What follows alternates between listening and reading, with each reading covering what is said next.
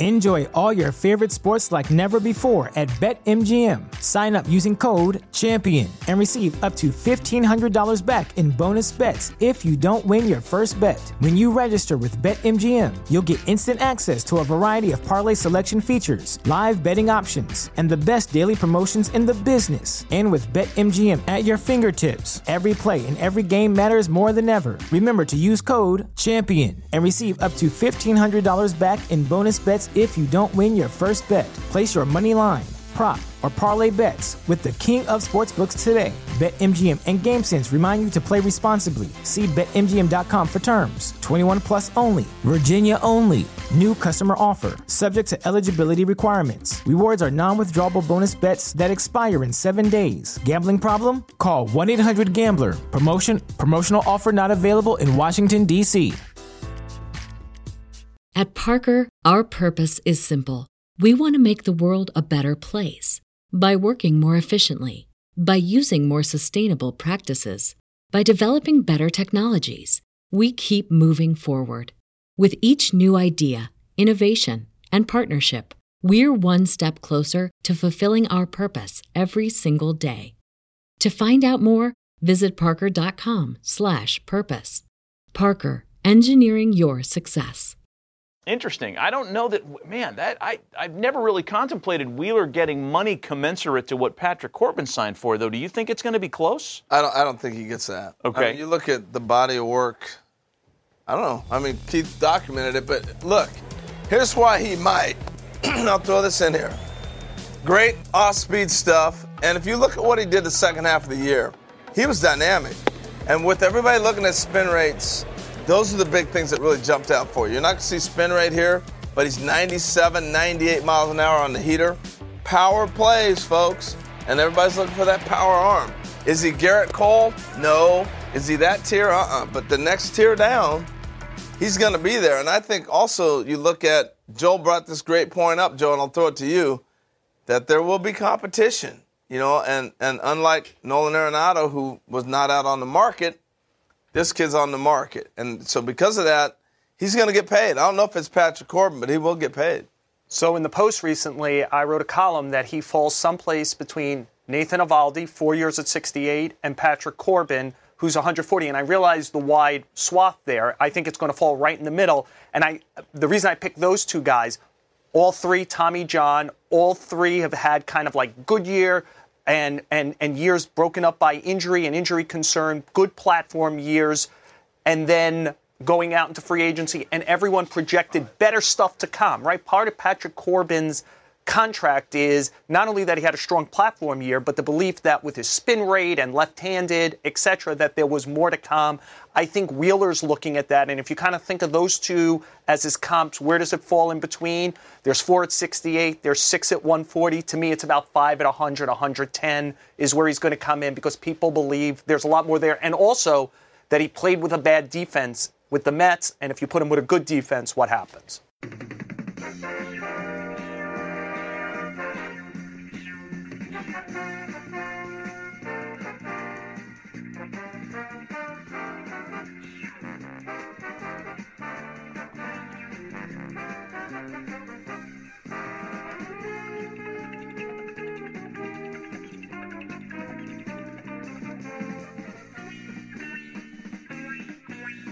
It's another edition of the Talking Mets podcast here on Sunday, November the 24th, 2019. Of course, I'm your host, Mike Silva, and you can check me out all the time at thetalkingmetspodcast.com. Send me a tweet at Mike Silva Media, and the preferred way to get the podcast is through Apple Podcasts. Check it out. Leave me a review.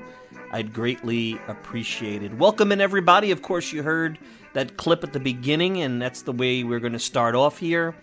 As you heard MLB Network break down Zach Wheeler's free agency, because quite simply now we're into the hot stove portion of our show. I know we took a kind of a week off from the hot stove last week and looked back at DeGrom and Pete Alonso, did a little history there with the 99 Mets, and got really good feedback on the show, and I appreciate it. And I think now, Thanksgiving week, of course, last show before the Thanksgiving holiday, I don't know how much activity we're going to get this week, although you're starting to see the hot stove warm up a little bit with Yasmani Grandal and the White Sox signing extensions to Jose Abreu and basically the Braves signing every reliever that they could possibly can. So it is heating up, but I'm not sure you're going to get a lot of news. So this will probably be our last show before the holidays, short of something drastic happening, and I'm questioning whether that's the case. So we'll get into the hot stove here, and we're going to kick it off over there. Joining me a little later, Howie Carpin, new to the show. Howie is a longtime official scorer, Mets and Yankees, SiriusXM update anchor, also does a column weekly at New York Sports Day, nysportsday.com. New to the show, wanted to get a new voice, and I know Howie had some things to say about Grandal signing and the Mets putting Lugo potentially in the rotation, so a lot to unpack there. Now, a couple of weeks ago during the GM meetings, Brodie Van Wagenen outlined really, and he doesn't give you much, and even what you see with this coaching search with the bench coach and the pitching coach and all that other stuff, the Mets aren't really leaking a ton. You'll get some leaks, you'll get names, but you really don't get a feel of what they're looking for and what they're doing. Brodie throws you very little, and he tries to keep things very close to the vest, which I think long time here, it was crazy how everybody knew in the Mets business what was going on, and I think that's great for this podcast. That's great for the media. It's not good to manage an organization. Things are going to get out, but you got to manage it to a reasonable level, and I think at times it, even under Sandy Alderson, was unreasonable, especially after he stepped down and they had 3 GMs. It was, pretty much everything was out there. So what you do know is this, is that the Mets are looking for bullpen help. That's not a big secret. They are looking, and this was a little surprising because I thought maybe they would just stick with Thomas Nido. They are looking for a backup catcher, maybe someone who could be a little bit more defensive-minded. And they're looking to improve the defense, specifically in center field. Now, some thought improving the defense would mean going after a big free agent like Yasmani Grandal, a guy that reportedly they went after a year ago. And maybe trade Wilson Ramos potentially for some bullpen help, and that would be a way. And that was certainly an intriguing way. But the more I looked at it, and now you saw what Grandal got with the 4 years and $73 million, the Mets would be going out and again taking on a risky contract there with a player going into their mid to late 30s that similar to what you see with Cespedes, although that's not, I would call it a risky contract, because the length wasn't tremendously long, but be that as it may, it's a contract that they certainly regret a little bit right now. And a lot of times these contracts that look good right now are not going to look good 2, 3, 4 years down the road and then have a negative impact on the team. Where, again, when he came in, and this is the goal, is to win now, win in the future. Not tank now, win in the future, not try to win now and maybe we'll win in the future. He wants to win now, he wants to win in the future, but that means being a little bit more balanced in how you approach different facets of your team and your organization. So that's where I start, because I'm not sold, and there's been a lot of rumors, and I think this plays into the Mets improving the bullpen and how they're going to improve the bullpen, and potentially maybe what they do in center field. Because as we'll get to that later, there's some rumors about maybe the Mets improving there via the trade market. I'm not sold that Zach Wheeler's completely a goner. Now, I know what Andy Martino is saying. He's basically saying he's a goner, and I trust Martino of SNY's reporting a lot because I think he's the closest to having some kind of embedded source, whoever that may be, whether it's the owner or someone within Brodie or Brodie himself, someone within Brodie's cabinet, whatever you may call it. Martino seems to have a really good feel of things, although, he's even got a bit of a wall or small screen between where things are and what he knows and what have you. So I'm not convinced Zach Wheeler is 100% gone, but I think it's pretty clear how the Mets are approaching him. And that's in a way which probably annoys you guys as fans, but I actually understand it. And I think I understand it because Wheeler is less important to the Mets than maybe another team like the White Sox, who right now are one of the reported teams that are the leader for Wheeler's services. The Reds have been thrown out there too, because they have DeGrom. Wheeler, we know, we went through this in prior podcasts, top 10 in analytics in WAR and gets, right up there at the top of any other pitcher in the league, 7 innings or more. And soft contact, he's among the leaders. And And we've seen the improvement. And at times, since the All-Star break in 2018, he's been every bit of the pitcher that DeGrom is. But we also know the downside, because we all watch him every day. The White Sox don't. The White Sox executives don't. Neither do the Reds. Neither do a lot of teams. We've seen him pitch very poorly against teams like the Braves and the Yankees and the Nationals, and look very pedestrian at times. And you wonder, is he certainly is a middle-of-the-rotation to number 2 type of pitcher, but with his inconsistency, you can see him drop off, and he's looking for a long-term deal. That's his right. This is his one shot at a big payday. So what the Mets are saying is, and I'm guessing here, but I think we all could agree that the way I'm piecing this together really makes a ton of sense. Mets are saying, hey, this is what we value you. If you want to come back and work along this, we'll certainly be open to a long-term deal. Now, whether that deal is more Nathan Eovaldi, which is 3 or 4 years, at about 20 so per year, $60 to $80 million, I don't know. I certainly think Eovaldi and the deal that Eovaldi got is where I'd certainly feel comfortable. And I do feel comfortable at about $20 million a year for Wheeler, because pitchers of his ilk are going to be getting in that range. And the Mets are saying, you got to go out, you got to see what the market is, you got to see how high this thing goes, and come back to us. And it sounds like he will circle back, because he does like it here and maybe wants to play here, and see if there's some common ground. And right now, I don't know if that's ever going to happen, because I don't know if the market, I feel like the market may get too high, where the value of Zach Wheeler and what a team wants out of him and what they're willing to pay, Zach Wheeler may be more important to a team like the White Sox or the Reds than perhaps he would be to the Mets. And I know you're saying, what? The Mets are trying to win now? Well, you heard in that clip leading into the show that, and if MLB Network guys like Harold Reynolds and Joel Sherman are analyzing Wheeler and putting him on the same plane as Patrick Corbin, and perhaps thinking to themselves, with a better defense and maybe with his elevation into a healthy, more elite part of his career, you may be getting yourself as closer to DeGrom than you go 3-4 starter. They may pay. I don't think they'll give him the Corbin deal of $140 million for 7 years. And if anybody does, God bless Zach Wheeler. No ill will towards him. Don't blame him for taking it. I don't care if he takes that deal from the Miami Marlins and is in purgatory for the next 7 years of his life. Nobody should be turning down security and money like that. I'm sorry. I know that some of you think I'm crazy, and certainly players want to win, and certainly players don't want to be in baseball purgatory, and they want to be where they're happy. And if the White Sox in Chicago and that cold weather in that city is a place, and remember, I think if you follow his brother on Twitter, I think he's out in that area, Indiana maybe. I think his brother's from the Midwest. Maybe be close to his brother or his brother's family. I know there's talk about the Braves and their Liberty Media ownership group wanting to spend some money now that they're feeling their oats with attendance being up, the new ballpark. They got a nice young core of inexpensive positional players, maybe the Braves, and that'll draw him to his hometown. He's from Georgia. The Yankees, as always, they seem in recent years, always seem to be lukewarm and play like, well, I'm the hot girl and you got to come to me. And they're probably more interested in the top end of the market than Wheeler.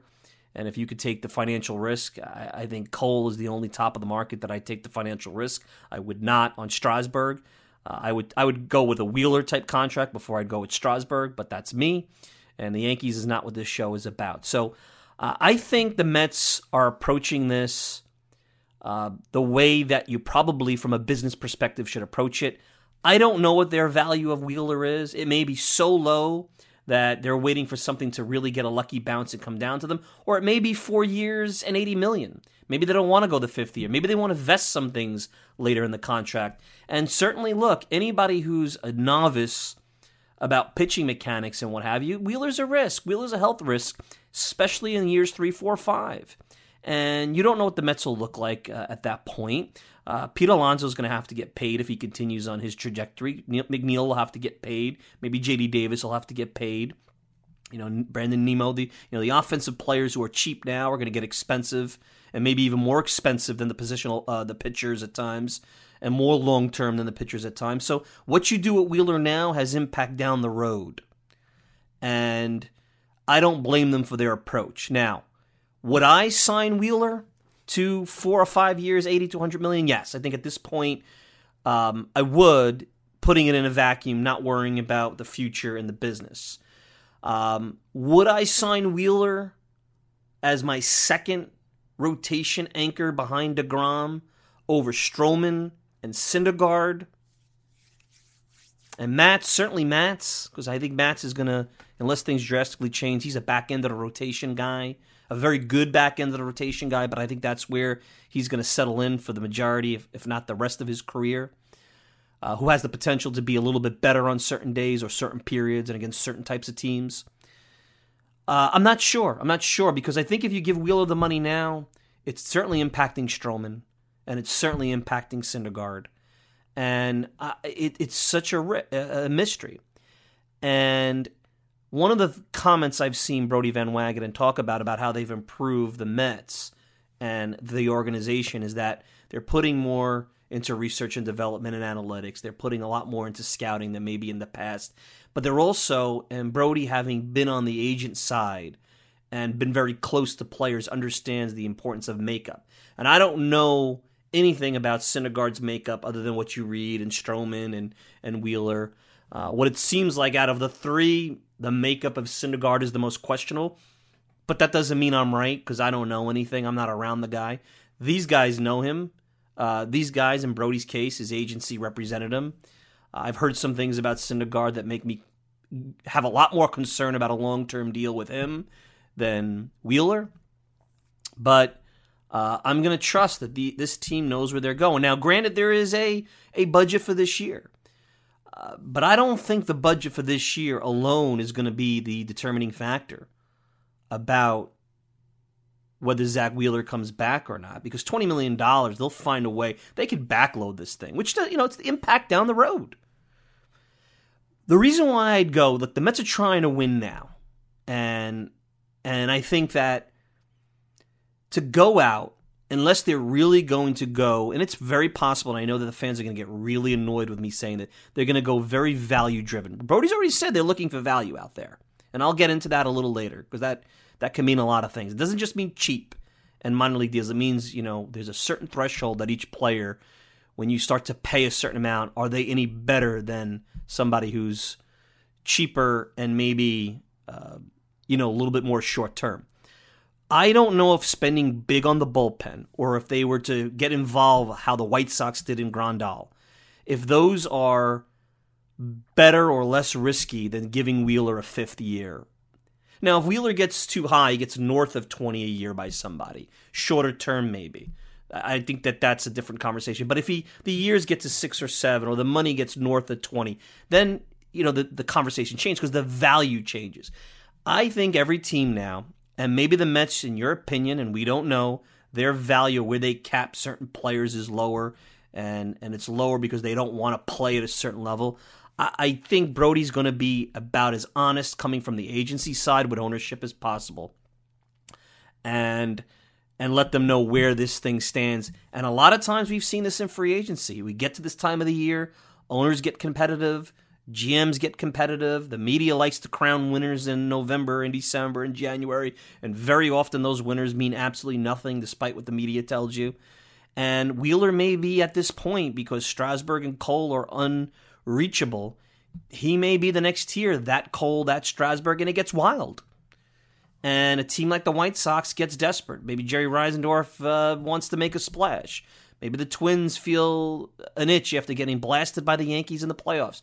Maybe the Reds see an opening in the Central with the Cubs coming back to the pack, and the Cardinals being exposed a little bit in the playoffs, and the Brewers, losing some of their key players. Maybe they see an opening. They say, "Hey, let's go pitching here. We got offense here in that ballpark and what have you." And those are the intangibles that we don't know. But I do know this, is that nothing's going to happen, I think, with the Mets until this Wheeler thing is played out. And the only way this Wheeler thing is played out is the Mets are not going to jump in and say, all right, let's take control. That's what we want. That's what the fans want. That's what I like. I go back 20-something years ago when Piazza and Leiter were free agents after 1998. And I said, and this was talked about on talk radio back then, all throughout that summer, and after Piazza had that big September, and Leiter helped them down the stretch, and both were free agents, and you knew the Mets needed those guys if they were going to continue to build on any kind of winning momentum that they had acquired during that 98 summer, even though things ended badly that year. You got to go, give your best offer to both those guys and say, look, and that's when I think you had 2 weeks before you had basically 15 days, if I remember correctly, to negotiate with players back then. So you had this moratorium where you guys just talk to each other. I said, make your best offer and tell them if they walk after those 15 days, after those 2 weeks, that offer's gone, because now it's like, the bird in the hand versus two in the bush. You never know. You never know. Now, Piazza probably wouldn't have mattered. He wanted to be here. He's talked about that. With Leiter, a little bit different. A guy who at that point had just started to establish himself after having so many injuries, similar to maybe Zach Wheeler. And Leiter went on to have a very, very solid career with the Mets.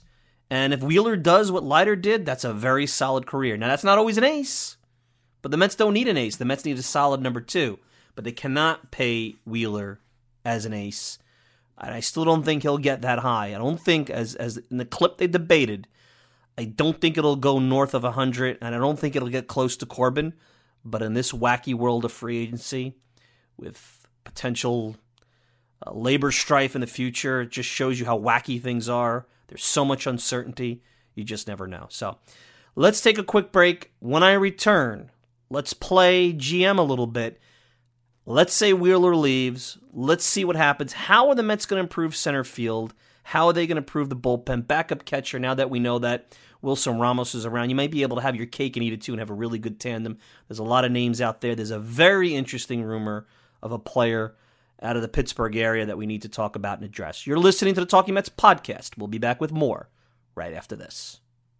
Take a look. Go trade for Starling Marte. Come on, Mets. Let's go. Get this done. Here's my proposal. You look at, now, again, this is 3 prospects. Andres Jimenez, right-handed pitcher Franklin Kilome, and then infielder Mark Vientos or left-handed pitcher David Peterson. So I took the top 3 guys roughly out of the mix there. You see Mauricio, Beatty, Allen. I took them off the table. That's what most teams are doing. But Starling Marte, now, the deal, you look at that contract, that's pretty incredible. $11.5 million for 2020, $12.5 in a club option, which obviously you'd likely pick up. He's an all-star, many-time all-star, top of the lineup, impactful type guy. All right, Adam, break it down. What do you think on that? Would you do that type of deal? How would you amend that deal? I like it. I think it's solid. Look, Jimenez is blocked at this point with Rosario's emergence last year. He's probably not going to be the Mets shortstop. You got to give up somebody, so I like him as the key piece there. No issues with Kilome coming off Tommy John. It's that third part. I don't love giving up Vientos. Peterson, they have such little pitching depth. It's tough to give him up either, but neither of those guys would be deal breakers for me. So, look, you got to give up something to get something. I'm on board with that type of trade. Starling Marte, as you said, Jim, he's an all-star. He's a center fielder on a very affordable contract. One thing to note, his defense was down last year. In 2018, he was an elite defender in center field. Last year, not so much, and there's not really an injury you can point to. So for him to really make an impact on the Mets, you'd like to see him get back to that 2018 level, but he's a very good fit.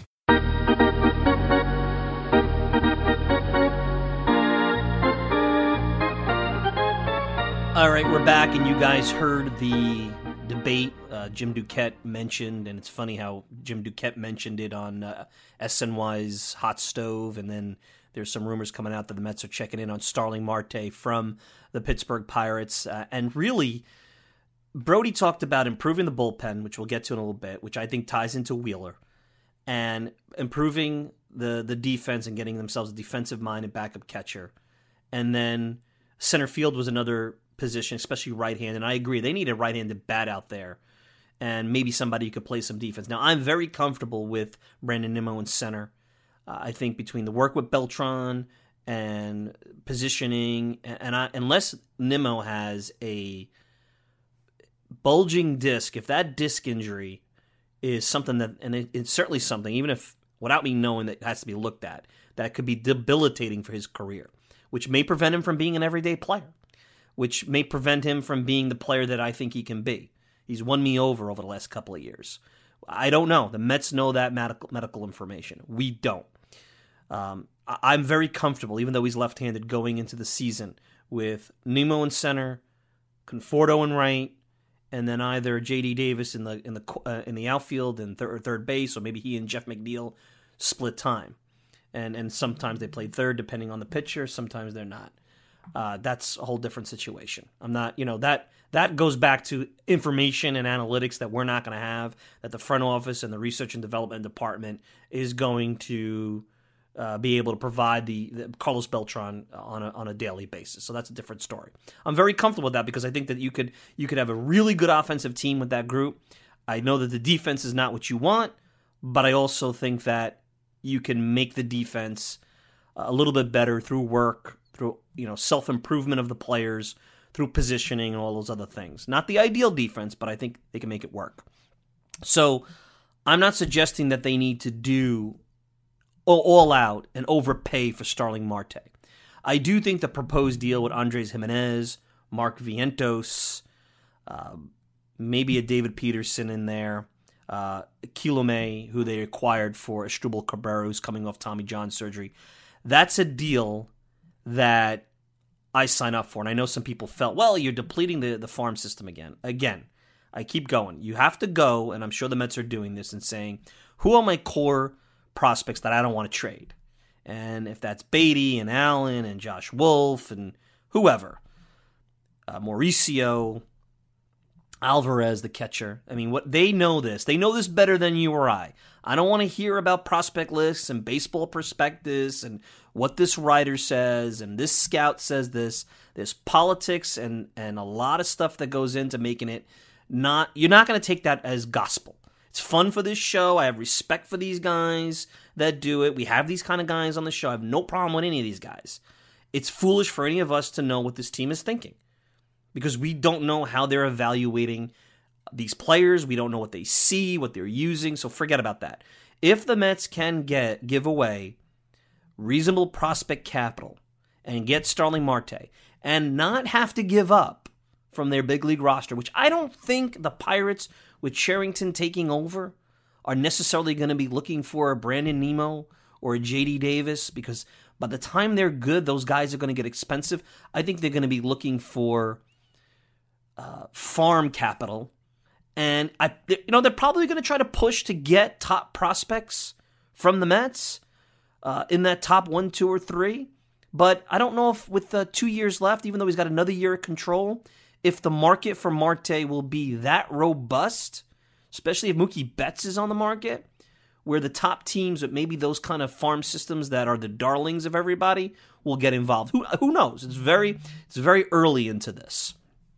So here's what I like about Marte. I like the fact that he's right-handed. Defensively, Adam Fisher is right. He took a step back defensively, but he's been an elite defender in the past. He's got power.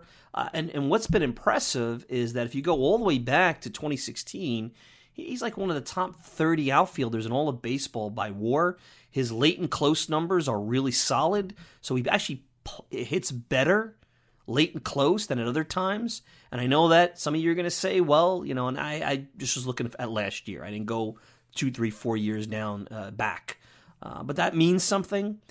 Now, we don't know, and we talked earlier, the Mets are looking at makeup as a big part of all this. We don't know about his makeup, and there was a lot of issues on that Pirates team. It's been documented. Clint Hurdle was basically pushed into retirement. That was a lousy clubhouse. And that to me is stuff that's what the Mets, that's their job. That's what Brody's job is, and the people in that front office and the context that he has, that's his job to figure out, is there a makeup issue? What will happen if Marte goes from Pittsburgh? Now, he's played a couple of big games in Pittsburgh over his career, but it's a market in the middle of, nowhere, different media market. Coming here, is he going to elevate and embrace this? Or are you going to have a situation like we had with Edwin Diaz where there was questions about his makeup? I don't know. And the makeup is not necessarily that they're bad guys, but that are they built for this market? Are they built for coming into a time when the Mets are at a crazy time? There's going to be a lot of media scrutiny. There's going to be a lot of negativity. There's a lot of agendas against them. They're playing in the shadow of the Yankees. It's all these things. But what you got to like, and the value of a Carlos Beltran, whether you like the hire or not, Beltran's not brought here to, figure out a hit and run or put a lineup out there or to be Miller Huggins when it comes to in-game managing. That's not who he is. He's there to help develop and coach and build ball players. That's what the role of this manager position has evolved into. Front office feels, hey, I could get you a lineup. I could crunch all the data. We don't need anybody could go and sit in the dugout and go by their gut. I could play Stratomatic from home managing a team. But I can't help Starling Marte, or I can't share the experiences with Starling Marte about being a center fielder, coming from a small market to a big market like Carlos Beltran did, because that's what he did when he came to the Mets. So I like the deal. None of the capital given up in that proposed deal bothers me. I would not start to allow them to infringe on the big league roster like Nemo, like J.D. Davis, like McNeil. Here's what I would say. If you do have, and I don't know if they would do this because he's still controllable, if you do have to give up a better prospect, maybe get into the Matthew Allen type of, not saying just him, that type of prospect, I would look to see if they'll throw Joe Musgrove in the deal. Now, you're going to look at the numbers on the peripheral and say Joe Musgrove not overly impressive. But again, you start to look at the analytics, the walk rate, the strikeout rate, the wins above replacement. He's top 30. He's not too far from Stroman and Syndergaard and things like that. I know he was 11-12 with a 4.4 ERA. But the peripherals aren't bad, and on a good team and a good environment, could Joe Musgrove be somebody that nicely replaces Zach Wheeler? Yes, I do. I don't. Again, Ben Cherington just took over the team. This is not something that I think will happen quickly. It might not even be able to happen at the winter meetings. But Pittsburgh is a team that is in transition, and it's a team, if I were the Mets and I were Brodie Van Wagenen, that I would look to see, are there opportunities to deal and import some players? Those are the kind of teams. If you remember back when Omar Minaya took over, the Marlins were in transition. He benefited from that with Carlos Delgado and Paul Duca. Being able to bring those guys in and maybe take advantage a little bit of a transition because you didn't give up a ton of prospect capital to get any of those players. So I'm all for this deal, and I don't think this should be impacted by Wheeler, signing or not signing. But if you only have $20 million to play with, it's not crazy to say it's better to get a bit of a downgrade in the fifth starter position, somebody that's as good or if not better. It's not that hard to get better than Vargas and improve in center field and get a righty bat in that lineup and work more, because the offense is always a healthier, more predictable way of approaching team building, I believe, than sometimes the way the pitching is right now. It's a little bit harder to get the predictability of the pitching. So anyway, there will be a trade-off, and there will be some collateral damage to bringing in Starling Marte, and that could be in the form of Jeff McNeil. How does Jeff McNeil fit into all this? How does J.D. Davis fit into all this? And what version of McNeil do you want to see in 2020? We'll talk about that and more right after this. I mean, basically just try to do the same thing. I know I had a pretty good year. I want to be a little bit more consistent. I think I went through a little kind of slump in the middle of the year. Two different halves of the season. I think the first half, I think I hit 340 and not a lot of home runs. Second half, I think I hit a lot of home runs, and my average down a little bit. I want to be a little bit more consistent with my batting average. I want to get that back up where it was in the first half, and then hopefully the power is there, and just try to build on last year. Things are getting better. Been doing physical therapy. Haven't been able to play any golf, which is kind of killing me. I'm a huge golfer, so it's been tough for the off season, but it's getting better. Hopefully, about 2 to 3 weeks, it should be full go and no restrictions.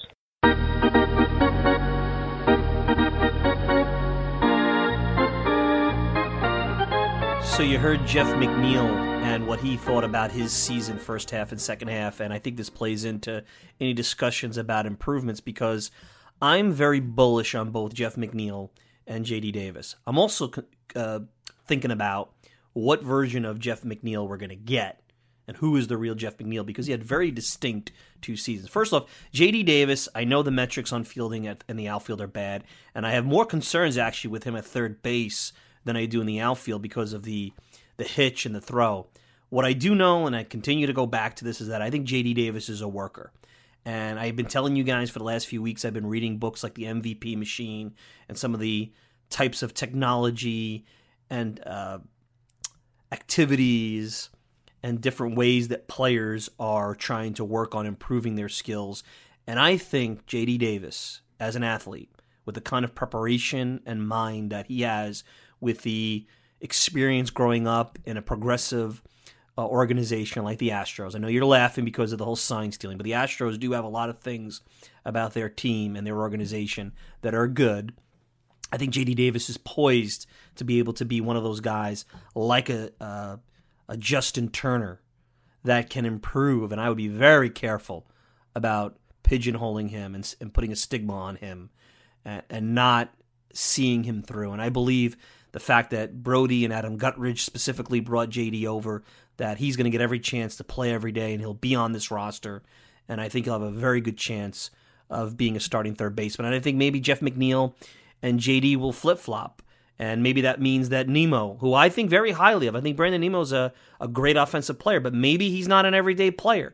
Can't hit lefties as well. Maybe they see him as more of a fourth outfielder, 300, 350 type at-bat guy that can, certainly play for an extended period if there's an injury. So maybe they see that. And I'm okay with that. I'm not okay with them giving up on any of these young, very affordable, very high upside players. Now, JD was a top, from runs created in the second half, he was like top 15 in baseball. And believe it or not, Jeff McNeil was one of the top 10 in runs created in the first half, with a very high batting average on balls in play, almost close to 400, which is very unsustainable. A lot more contact, a lot less power. And then depending on how you look at first half, second half, whether it be July 1st, like I've done, or after the All-Star break, which is technically not exactly 50% of the games. Jeff McNeil was a power hitter with a much lower batting average, in a lot of cases below 300. Very much like Daniel Murphy. He was very Daniel Murphy-esque in the second half, and that's okay. Believe it or not, the player that was a better run creator was the player with less power in the first half. So you heard McNeil in that clip talk about where can he get to the middle. And I think the good thing about a Jeff McNeil is that he's a worker, he's self-aware, and he's coming off what's not a debilitating injury, but clearly the broken hand is going to cut his off-season off a little bit, but I have no doubt that a guy like that will work. I know that the batting average on balls in play is not sustainable at 387 like he was in the first half, or at least what I viewed as the first half till about June 30th. But the player that was hitting 340, 350 was an awfully good player at the top of the lineup. And I guess you have to really say, is there a middle ground with Jeff McNeil? Or will the work they've done, I think it was to get him a little bit more upright, have a little bit more power, is that going to create a different type of player that's more middle of the order, lower batting average, higher strikeouts, to sacrifice for the power? I got to think there's a way to take those two halves and maybe, depending on the count, not have one approach. And I think I could see Jeff McNeil being that guy that with two strikes is more of a slap hitter earlier in the count because he's such an aggressive player, going more for power. Or maybe even he'll look at the game situation. Like he's a guy that comes across that he'll be smart enough to look at the game situation and say, you know what? Need to get on base here, need to get a hit. Need to start a rally, just need to make a signal to tie the game or to give the lead or to put the game away. And then maybe when you want to wreck a game, you get a zone that you want to hone in on. And, just like he did late in the year, I think he had a couple of home runs, one of them deep into the upper deck at Citi Field against the Diamondbacks, crush it and murder it. And I think he's smart enough to do that. So hopefully these two halves, I think just to be one or the other, is a dangerous Jeff McNeil going forward, but a combination of both is a damn good ball player. And, I don't want to see, I've heard people say, or, fans float out, maybe members of the media, well, maybe they could trade J.D. Davis for a reliever. That's not what you want. Look, what the Mets are going to do is they're going to try to figure out the rotation post Wheeler, whether he's part of it or not. Wheeler will impact how they go about the market for the bullpen. And I think the Mets with the bullpen are going to look for, you got guys like Joe Smith and Neshek, and all these guys that you look at. They already signed Chase and Shreve. And they're going to say, some of these guys they're going to bring in on deals, minor league deals with a big league invite to see if they can make the team, like Luis Avilan. They'll have opt-outs and all that stuff. There are guys they're going to come in and they're going to sign to shorter one-year deals, because when they look at this bucket and they start to look at these relievers, they're all kind of the same. Like, who can you get that, is the best value that allows you to do other things for your team? It's not just about being cheap. It's about being smart, and goes back to what Brody said, the best makeup. Who has the best makeup out of these guys? Who can play here? I think they're going to really put a lot of value into that, and that's important. And then, as far as the backup catcher, I've been a big Martin Maldonado guy. He fits that defense first mode. But I was looking at Jason Castro's numbers, and as a lefty, a guy that hits righties very well, if you developed not a straight platoon, but a really unique, matchup depending on tiredness, one versus the other, who's pitching, who they need to receive, what pitcher's more comfortable with who, you could get a really good tandem, a really good results out of Wilson Ramos and Jason Castro with a righty-lefty combination. And I think that, again, it goes back to what I said. This is not just about going out and signing old players. It's about, can the Mets evolve as an organization and find ways to put players in the best position to succeed, which includes using data, using analytics to see what are the best matchups on a day in and day out basis. So anyway, let's take a quick break. When we return, Howie Carpin, Howie, longtime official scorer here in New York, writes for New York Sports Day, has a lot to say about, the Mets, Zach Wheeler, Seth Lugo. Would he be a good piece in the rotation to replace Zach Wheeler? Do they even need to go out and sign a starter? A lot of stuff to talk about, including, the early free agent market, what the Mets should do. Maybe we'll get a couple of official scoring stories out of Howie as well. We'll be back with Howie Carpin, New York Sports Day, right after this. I think there's more information to make it easier for us to do it. I think that, maybe more so than most clubs, we have bolstered our pro scouting department. We have a very good and consistent amateur department that's been in place for a long time. And then we have, an analytics and R&D department that's grown over the course of the last year. But I think that we're still going to trust our eyes. We're still going to value athleticism.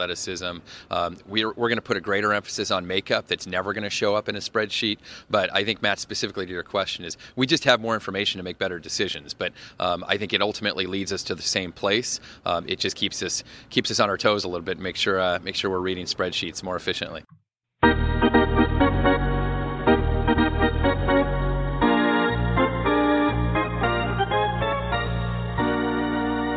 We're back, and joining me, Howie Carpin. You guys may know him from SiriusXM. He's also spent 4 decades in sports media in this town, MLB official scorer, New York Sports Day, 9 books, has a new book coming out about the Rangers, I guess later this year or early next year. And he's with us now, talk a little hot stove. Howie, welcome to the program. I guess I'll kick it off with this. As an official scorer for both the Mets and the Yankees, for those who may be hearing you for the first time, you got any story you want to share with us? An interesting official scorer story? Something that, kick it off here, something interesting. Well, let me just say I love that opening. That's got to be Jane Jarvis, right? Yes, it is. Yes, it is. Tremendous. But I guess the best stories are just, I've been doing the job for 21 years, and the interaction with the players and the representatives of the teams is not like it used to be, not as intense. There's an appeal system now, so they kind of do things, away from the ballpark where they can appeal the scoring calls, and then it gets reviewed sometimes, and then the ones that are really not going to be overturned get tossed in the trash. But I had a homestand last year with Todd Frazier. I had 3 of the 5 games, I think, and there were 2 calls on that he was batting where I called errors on the third baseman. There was similar plays, so he didn't get a hit on him, and he wanted to appeal both of those. And I got a little word, I could tell you, from a little birdie that he tried to get in touch with me on the second one because he had a feeling he wasn't going to win the appeal. and then he put in the appeals, and they were the calls were upheld, so he didn't get hits on those. But those are the kind of things that happen sometimes. The interaction, the stories. I get my name in the paper occasionally, so it's something that comes with the territory, and you deal with it. There's plenty of things over the years I could tell you, but not on a podcast. Nuts! I could only imagine that. Howie Carpin joining us, talk a little hot stove, New York Sports Day, Sirius XM, also official scorer, Mets and Yankees. You know, one thing, Howie, hearing you talk with replay now and the talk of electronic umpires, I should say never, but it would be hard to replace the official scorer. I mean, they eat away a lot of the human element at the game. We know that. I think we'll see it swing back. Everyone's got to scratch their itch with technology, but you can't. I mean, I guess you could get artificial intelligence to do anything, but there is that human element that'll be really hard to replace the official scorer with technology. Do you agree with that? Yeah, I do. Although some people think we're artificially unintelligent when we do the job, but you know, you're right. Technology would be tough to replace. You know, even if they bring in the automated strike zone, what are they going to do with the check swings? You can't quantify that. You know, and I'm old school. You know that. So I'm not for this automated strike zone. I think because of replay and because of all this technology, the umpires are being scrutinized more than ever. You know, I don't think that they're worse than they used to be. I just think the scrutiny is more intense, and you're getting cameras all over the place. You're still trying to judge an imaginary zone. It's not 3D. It's not three-dimensional where you can quantify. That box that they have on TV, to me, is a joke. And I heard a former umpire quoted saying the same thing, that the box never changes. Like for Ronald Torreyes, Aaron Judge, it's the same box. It goes from the catcher's mask to his shin guards on almost every hitter. So, you know, then the players go back, they look at that, and the marking is out of the box. Then they get on the umpire thinking he didn't call a strike. So people have to take that into consideration, that you're still looking at it on a video screen. And, you know, you take the human element out of the game, you might as well have robots playing the game. Yeah, no, I agree with you on that. And sometimes people got to scratch their itch. Be careful what you wish for. You might get it, and you may get that sooner rather than later. Let's move to the hot stove here. So Carpin's Corner every Friday over at New York Sports Day. Earlier in the program, we're talking about Zach Wheeler. Now, I'm not convinced that Zach Wheeler is gone. I think certainly there's reports, incredible reports, that the Mets, when they traded for Marcus Stroman, that was essentially Zach Wheeler's exit from the team. There is reports that he'll circle back, and it seems like what the Mets are doing is, hey, go out there, see what your market is. They have a value they've attached to Zach Wheeler. I don't think paying for Patrick Corbin money is the way to go. I am comfortable between 4 and 5 years, $80 to $100 million. And I guess the question is, if you sign Zach Wheeler long term, you're making the decision that he'll be the Robin to DeGrom's Batman, and then eventually your Syndergaard and your Stroman will probably become a little bit expensive and risky to keep on. Do you agree with that? I mean, what do you see with the whole Zach Wheeler situation? No, those are all fair points, but I see a strong market for Wheeler here, unlike last year. I think he timed it perfectly because I think the market's going to be different this time around. I think you're going to get some spenders. Certainly the Phillies want to spend. The White Sox look like they're spending money.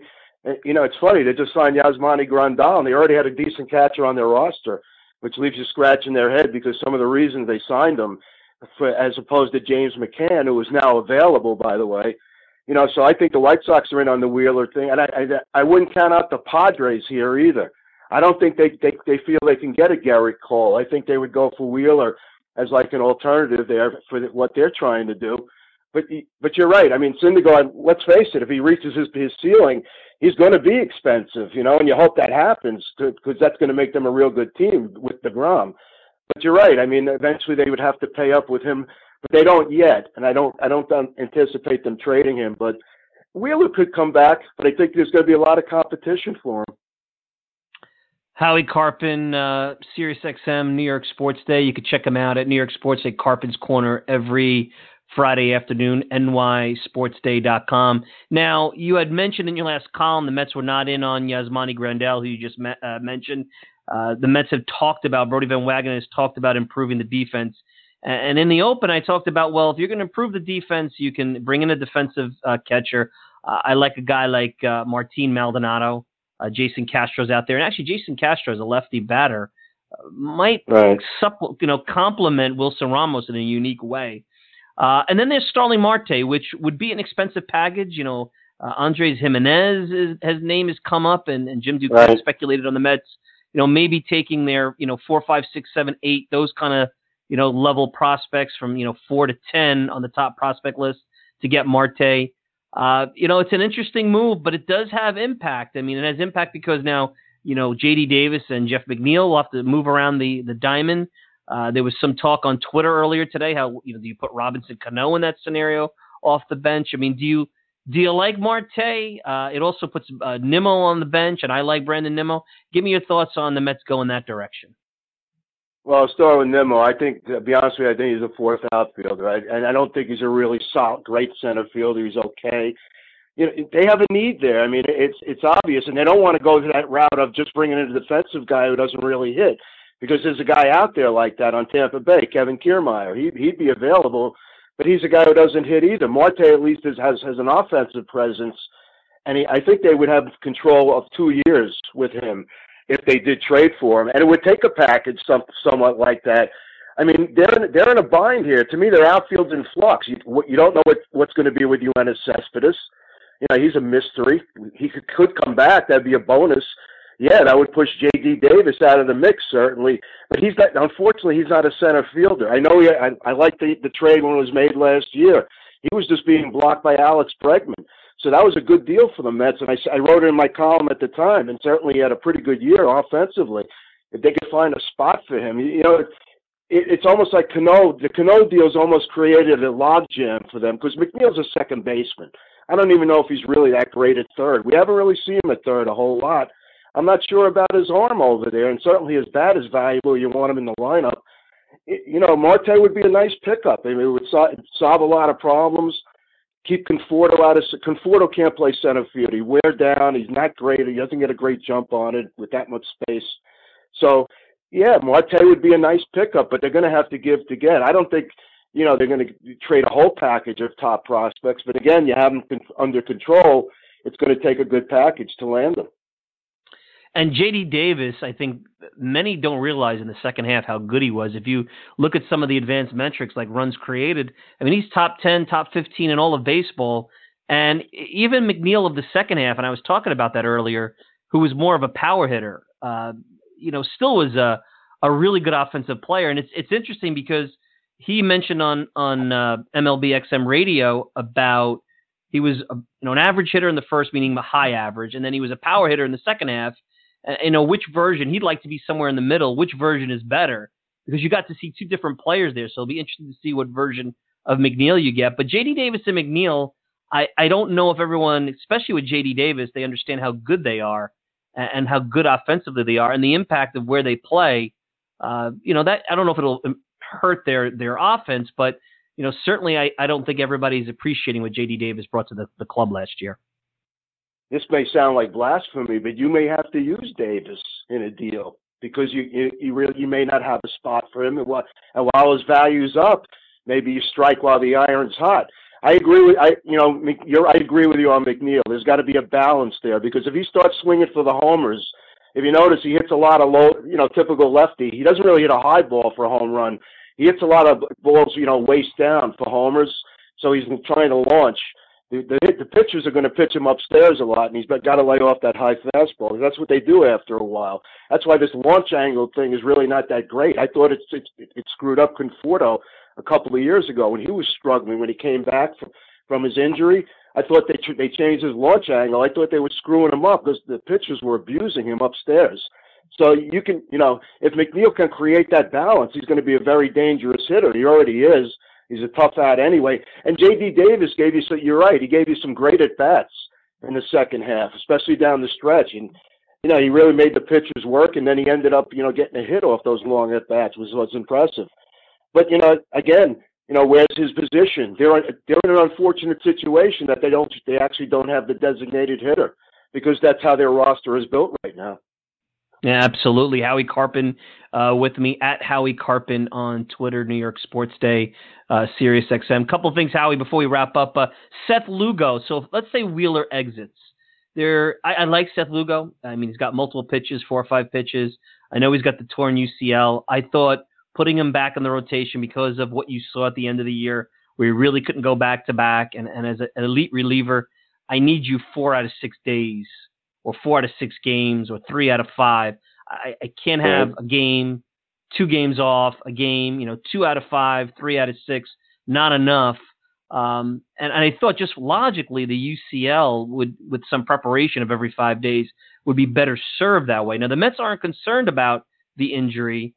There's been some reports that he actually felt the bullpen was better for him than the rotation, which I guess less bullets, shorter span of time. I question that with getting hot and all that stuff. But if Wheeler leaves, some feel that Lugo could be a number 3, and I would like Lugo to get the chance before they even go and get a Tanner Roark or a Rick Porcello or somebody like that, because I think Lugo has a lot of upside. Do you agree? Because that will also then translate to them needing to upgrade the bullpen, which is not going to be easy, but obviously it's a situation you're in if Wheeler departs.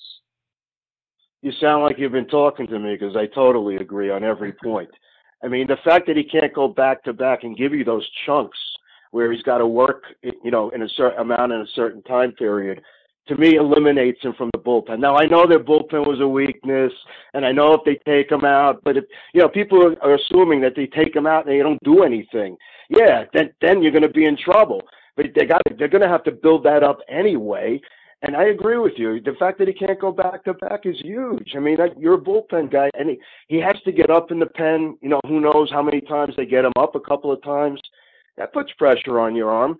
That time you have to warm up. At least as a starter, you warm up once, you get your game in. You hope that, I think he has the stuff to get through lineups 3 times. I'm not sold on these numbers all the time. I mean, you got to have a feel. You got to look. You got to see what's going on in a game, because every game takes on a different identity. That's what makes the sport unique. So sometimes you just have to throw away the data and go by your gut. And to me, the smart move baseball-wise is to put him in the rotation and then work on getting some other arms in your pen. Yeah, I absolutely agree with that. Hey, to wrap up here, Howie, here's something interesting. So earlier this week, Eduardo Perez and Steve Phillips were playing a little game on Sirius XM about, MLB wishes and would you trade this for that? And it basically changes team's history. So here's an interesting Mets one, and I want to get your take. So the one, and it was interesting because Phillips would be involved in this, and he took an interesting take on this. So if the Mets would trade off the career of David Wright, meaning they never would have been able to draft him, and they would have signed Mike Hampton, but they also would have gotten the 2000 World Series, would you take that trade-off? Because I say right away, win the 2000 World Series, even if it means you got to sign Hampton and lose the career of Wright, would change the dynamic of the team.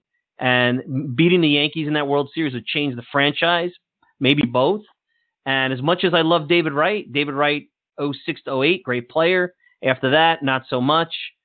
It's not an easy decision, especially for those who love David Wright, but I wanted to get your take on the way out here as we wrap up the segment and your thoughts. All right, well, 2 things. One, David Wright's a friend, but that has nothing to do with it. And the other thing is I grew up a Yankee fan. So if I'm a Mets fan, I take that, especially, if they were beating somebody else in the World Series, I would take it, but I wouldn't be I wouldn't be as adamant about it if I was a Mets fan. Look, let's face it, beating the Yankees would have been a real big deal for the franchise, especially in the first World Series matchup. So yeah, if I was a Mets fan, I would take that. And I'll tell you, there was another one they said about not signing Mark Teixeira, the Yankees not winning in 2009 by getting Mike Trout. I would take that one too. I'd give up the World Series. And the Yankees, it's easier to give a World Series than anybody else and get Mike Trout. So that was another interesting one they threw out there. That one I have to think about a little bit. Now, giving up the World Series. Got to try to throw that one out there. Well, listen, so you got a book coming out. You always have your first Rangers book with Mark Roseman, and you obviously 9 other books about the Rangers. I know one about Kiner's Corner, Ralph Kiner. Give the listeners a plug here. Some of your work. Obviously, there's different types of fans listening to the program than just Mets fans. They may be, Rangers fans, Islanders fans, what have you. But Give them a feel of what they can get out of your work and the book coming out and anything else you want them to know about. Well, you gave me a nice plug on Carpin's Corner. That's kind of an off-season column I write on Fridays. During the season, I'm kind of tied up, so I really can't get to it every week. But in the off-season, I put out something on Friday, with my thoughts and certain things I hear. Like, I had a piece a couple of weeks ago that really didn't gain any traction, but the Mets made a pitch at A.J. Hinch, So, and apparently they were trying to make a move for him before they got Beltran. So, but the Astros, would have took a trade because he was under contract, and the Astros wouldn't allow them to talk to him at all, and then just rebuffed the idea totally. But I did write a Met book called 162-0. Imagine a Perfect Season. That was a lot of fun. I basically found a game for every calendar date throughout their history. Could be September 20th, 1972, and then it'd be September 21st, 1975. A win on every date during the calendar season. There were a lot of great highlights there, and they've had some memorable regular season moments. So that was great. And I cover hockey during the season. Baseball and hockey I cover a lot, and I'm on Sirius XM doing updates, and occasionally the host let me get my opinions out. So I've had a nice career, 40 years, and hopefully can keep it going. We'll see you at the ballpark scoring next year for sure, right? I hope so, unless they get rid of me. I've been fooling them for 21. Hopefully Todd Frazier has nothing to say about it, all right? No, I'm just joking. So, hey, Howie, it's been a pleasure. Appreciate the time here on a Sunday. Be well. Let's do it again, and happy Thanksgiving, all right, my friend? Anytime, buddy. Anytime. That's it. That's Howie Carpin, Sirius XM, at Howie Carpin on Twitter. New York Sports Day, Carpin's Corner. So that's interesting to wrap up. When I come back, we'll give final thoughts. You got to give up the career of David Wright in exchange for the 2000 World Series, Mike Hampton's contract after, no David Wright. I think it's a no-brainer.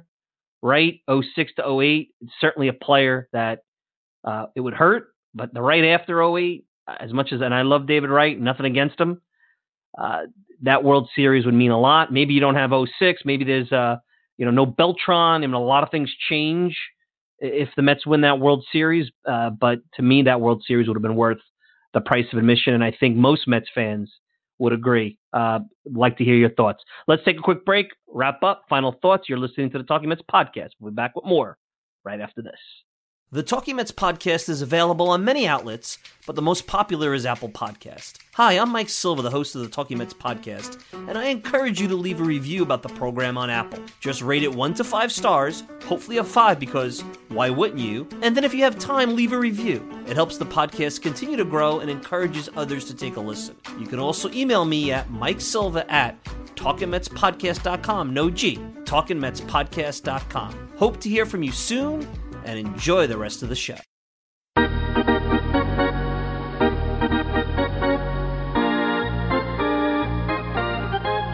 All right, we're back. Final thoughts. I thought Howie Carpin was really good on that segment. Appreciate him joining us.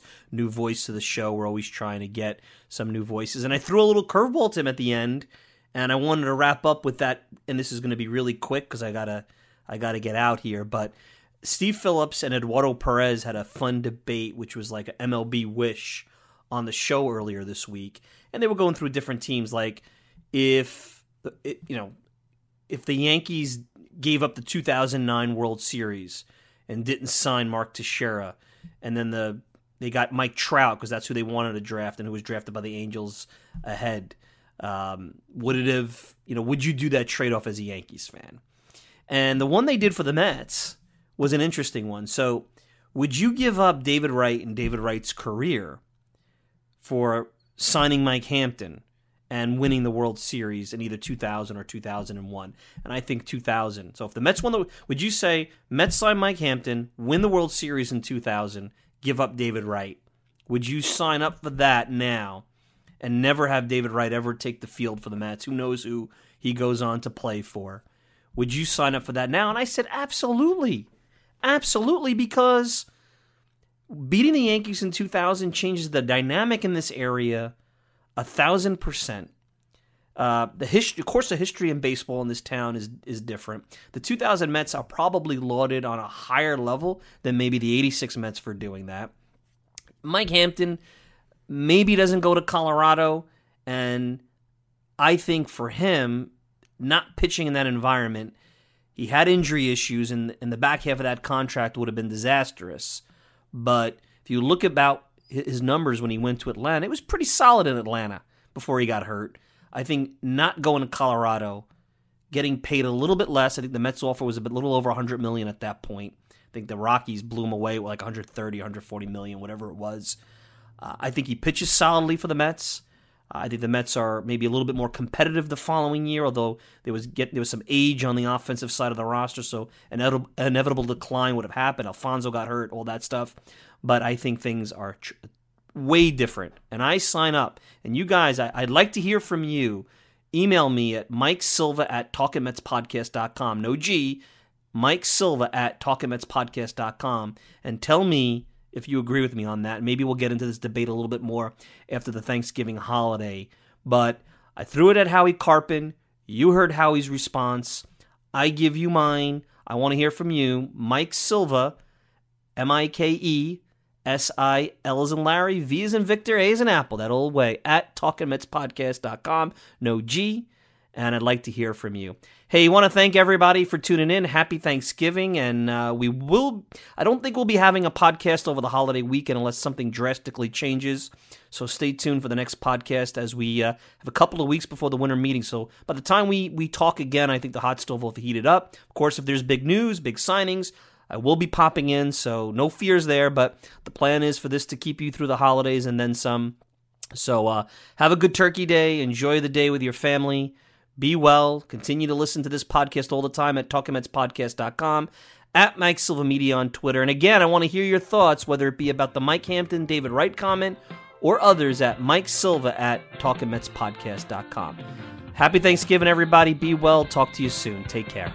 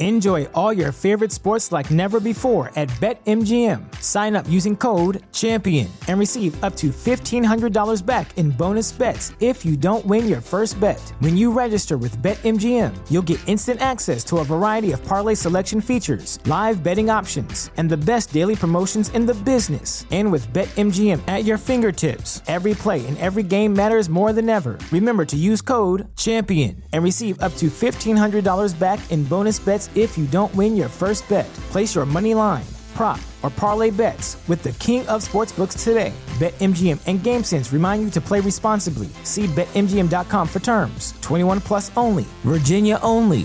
New customer offer. Subject to eligibility requirements. Rewards are non-withdrawable bonus bets that expire in 7 days. Gambling problem? Call 1-800-GAMBLER. Promotional offer not available in Washington, D.C. At Parker, our purpose is simple. We want to make the world a better place by working more efficiently, by using more sustainable practices, by developing better technologies. We keep moving forward. With each new idea, innovation, and partnership, we're one step closer to fulfilling our purpose every single day. To find out more, visit parker.com/purpose. Parker, engineering your success.